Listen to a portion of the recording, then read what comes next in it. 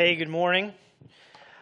Today we are starting a new series called Pillars. And over the next 5 weeks, we are going to look at some of the basics of what it means to follow Jesus, what it means to be a Christian. And so today we are going to talk about people. Because I'm not sure if you know this, but you and I, we are people. And that's kind of what this whole church thing is really about. For the past 2.5 years or so, we have heard almost constantly about how we should be keeping our distance from one another.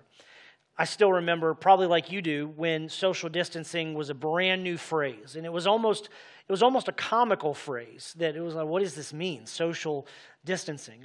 Right at the beginning of the pandemic, I was at the grocery store and got in line behind this old man, and he turned around and mockingly said, "Well, stay back. Keep your social distance from me." And now we all know exactly what that phrase means as soon as we hear it. It's ubiquitous. It's everywhere all the time, and it's just part of our collective vocabulary.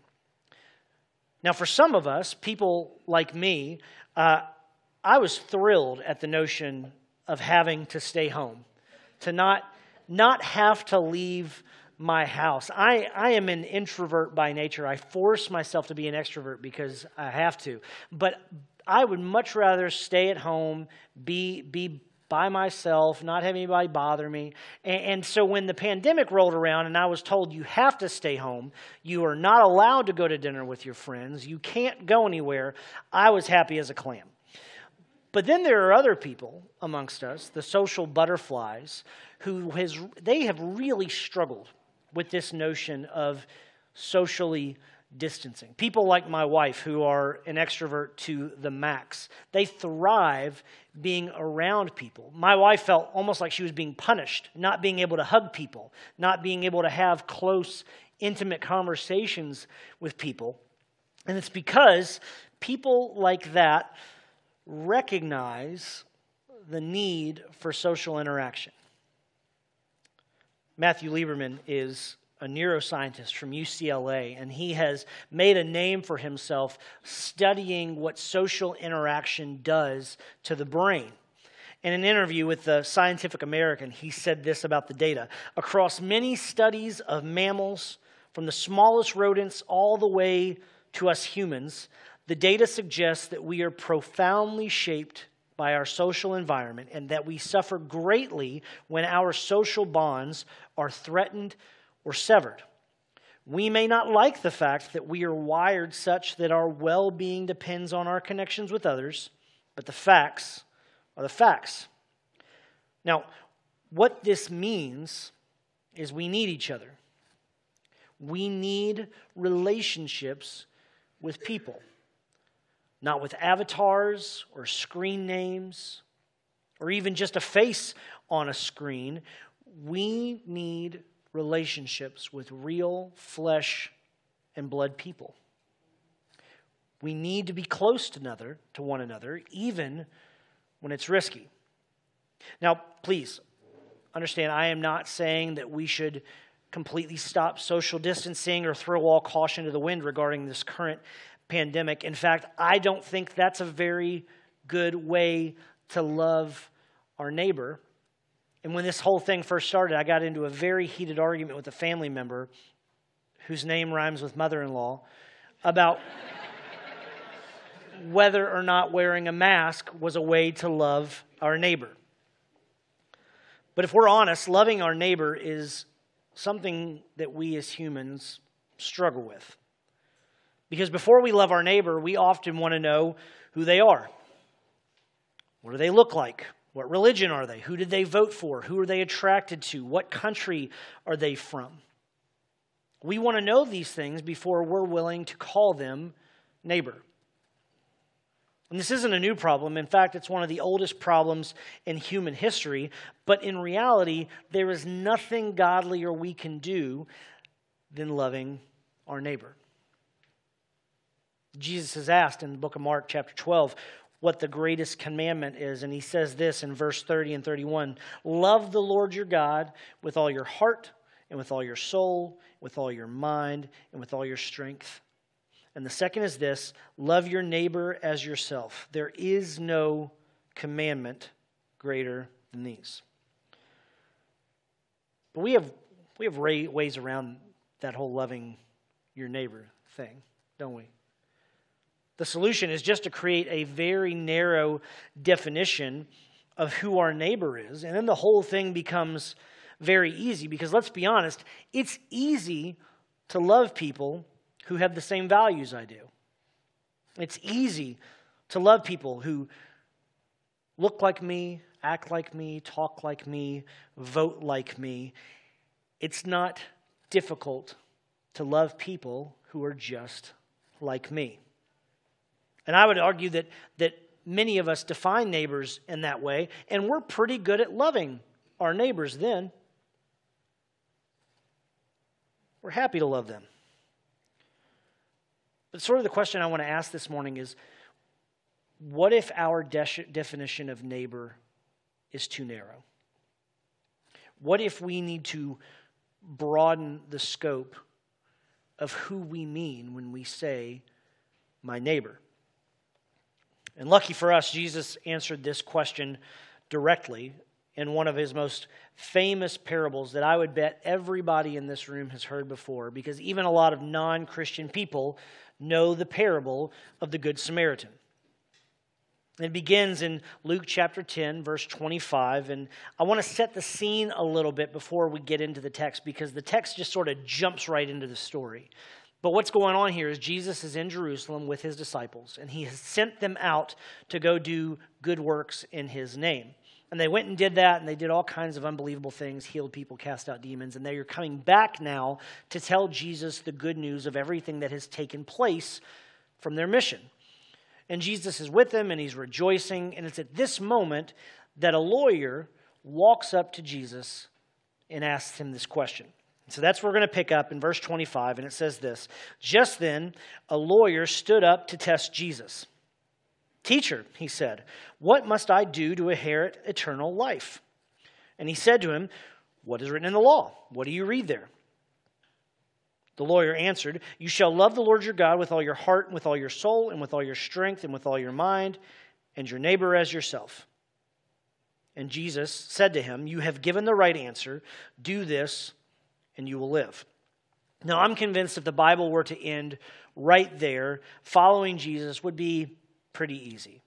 Love God and love neighbor, so far as I define my neighbor. But I think we need to ask a question of this lawyer right now, and that question is, what is he really asking? Because it sounds to me he's asking a very specific question. And that question is, what is the minimum required of me to get into the kingdom? What's the least amount of work I can do and still get in? And I think that's a question a lot of us have asked in a lot of different aspects in life. What is the bare minimum required of me? My favorite professor in college was one of my Bible professors. And in his syllabus, he would define exactly what you had to do to get a very specific grade. So he had all these different tracks you could follow if you wanted to pursue a specific grade. If you wanted to get an A, here's the work that you have to do to get an A. If you want a B, so on and so forth, all the way down through a D-. And one semester, I stupidly signed up for 22 hours of weekly coursework. I was trying to get finished early, and I thought I can knock this out. And I knew that he offered these different tracks. And so I decided, I'm just going to do the minimum in this class. And I understand that it's exciting to hear that the guy preaching used to do whatever he could to do the bare minimum in a Bible class, but you're going to have to bear with me for a second.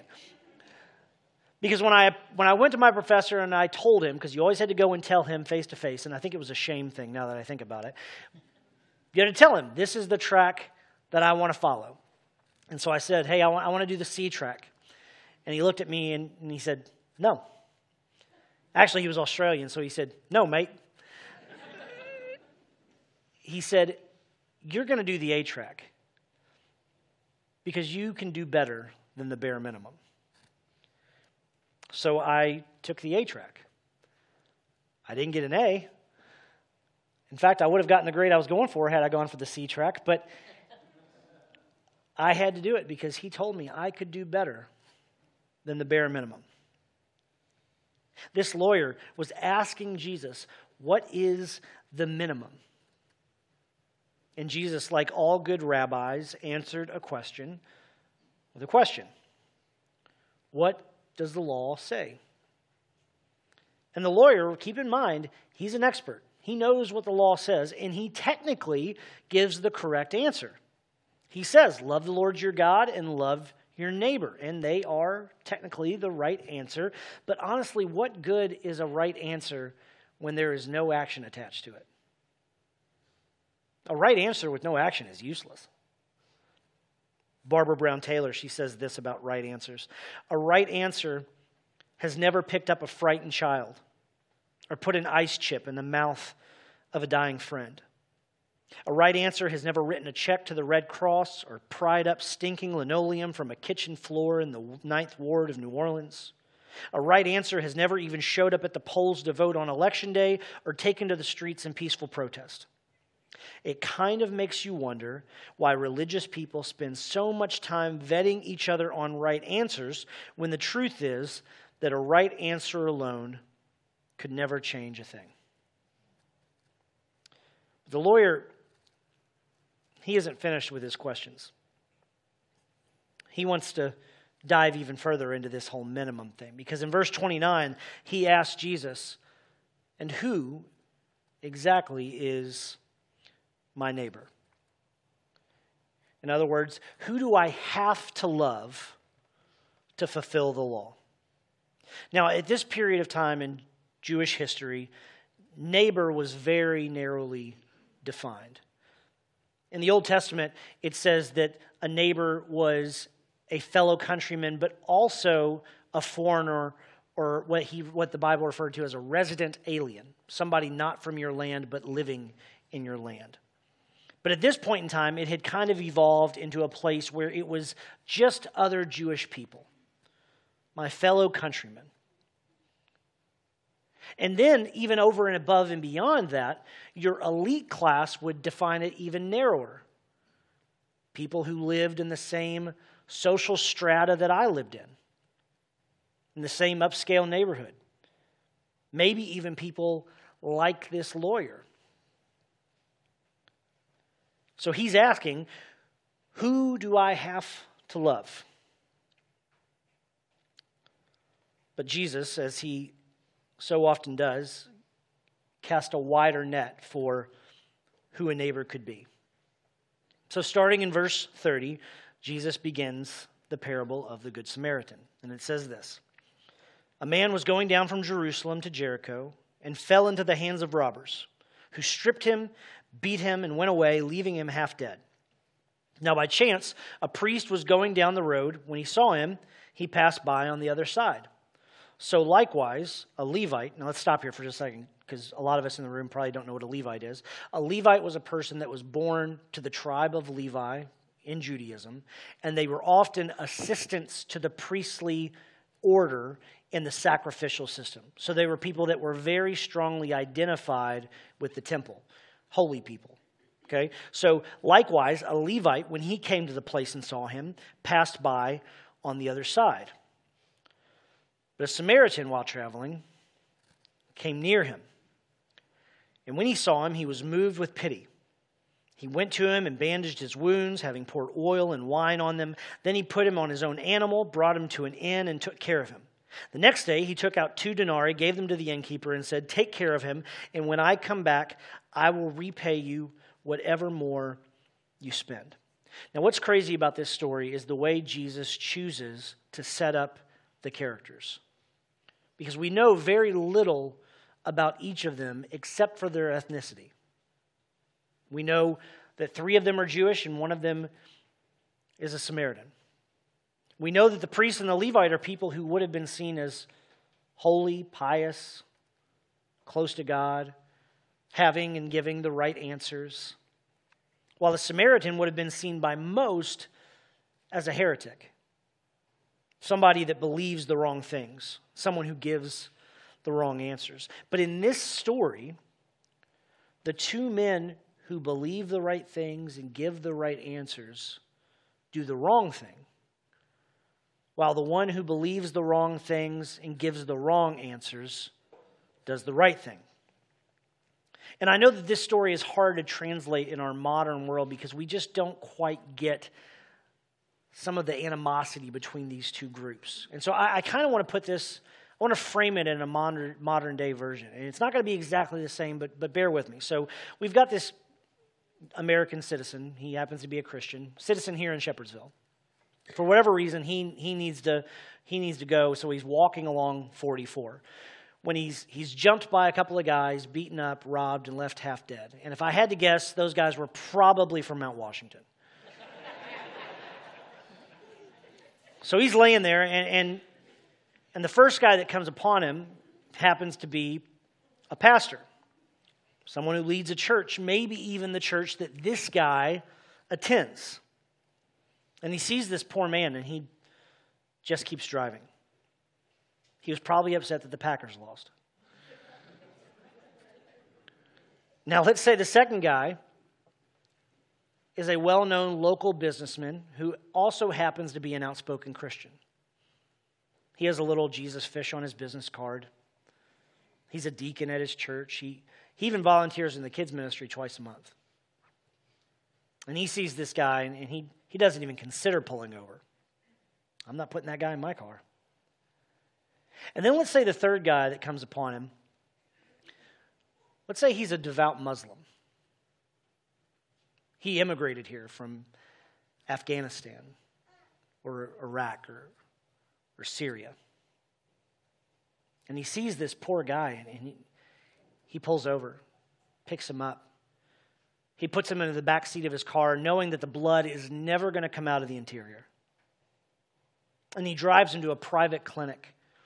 And he gets the guy all checked in, and he tells the people in registration, hey, whatever this guy needs, here's my credit card. I'll take care of it. And I'll be back in a week to check on him, and if my line has expired, I'll dip into my retirement fund. Whatever is needed to take care of this guy. That discomfort that you feel right now at who the hero of the story is similar to the discomfort that this lawyer would have been feeling. And all of the people standing nearby would have been feeling at hearing that the Samaritan is the hero of the story.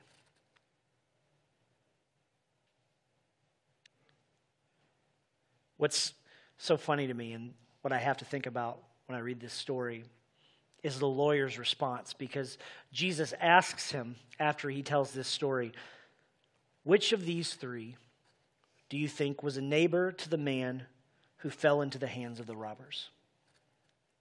And he, the lawyer, said, the one who showed him mercy. This is just my own little interpretation, but the lawyer can't even bring himself to say the word Samaritan. That's how uncomfortable he is. He has to reclassify this guy. But what does Jesus say? He says, go and do likewise. Be like the Samaritan. In a 1960 sermon on the Good Samaritan, Martin Luther King, whose birthday we just celebrated this past Monday, said this.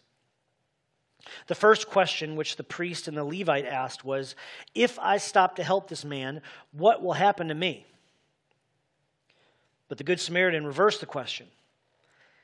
If I do not stop to help this man, what will happen to him? Indeed, the Samaritan was great because he made the first law of his life not self-preservation, but other preservation. Ladies and gentlemen, as Christian people, the first law of our lives should always be other preservation. Doing good for our neighbor in spite of what that might mean for our own well-being, our own convenience, our own wants and desires. Doing good for people who we may need to reclassify from stranger to neighbor, if not reclassify from enemy to neighbor. And that means, as the Samaritan did, coming near one another, drawing close to each other, getting into each other's neighborhoods, literally and figuratively. We need to be close, emotionally, spiritually, and sometimes physically. Our small group ministry is kicking off again this week, as Jeremy said just a little bit ago. And I can't express to you how important being a part of a small group is in terms of having the opportunity to love your neighbor, of having the opportunity to draw near to one another. Because ultimately, this whole Christian thing that so many of us claim to be about is about people. It's about you and me and the Samaritan and the foreigner, the stranger, the person we may have seen as an enemy before, entering into each other's neighborhoods and making it one really big neighborhood. And I think another word for that neighborhood might just be the kingdom. So let's ask the question of ourselves, who is my neighbor? Is my definition too narrow? Are we too limited on who we are inviting into our neighborhoods? In his book, Luke for Everyone, N.T. Wright, who I don't think I can preach a sermon anymore without quoting this guy, says this: I have to think, in reference to the Good Samaritan story, about who God's kingdom is really for. Is Jesus saying that God's kingdom has all sorts of people in it I never expected? Because that certainly is what the first Christians discovered very soon. The question now is whether we will use all that Jesus is telling us here about love and grace as a call to extend love and grace to the whole world. No church, no Christian can remain content with living life in a way that allows us to watch most of the world lying half dead in the road and pass by. So the question I want to leave you with today, the question I want to ask myself today is not what's the bare minimum, but rather, who is my neighbor? And more importantly, what am I going to do about it? Let's pray together.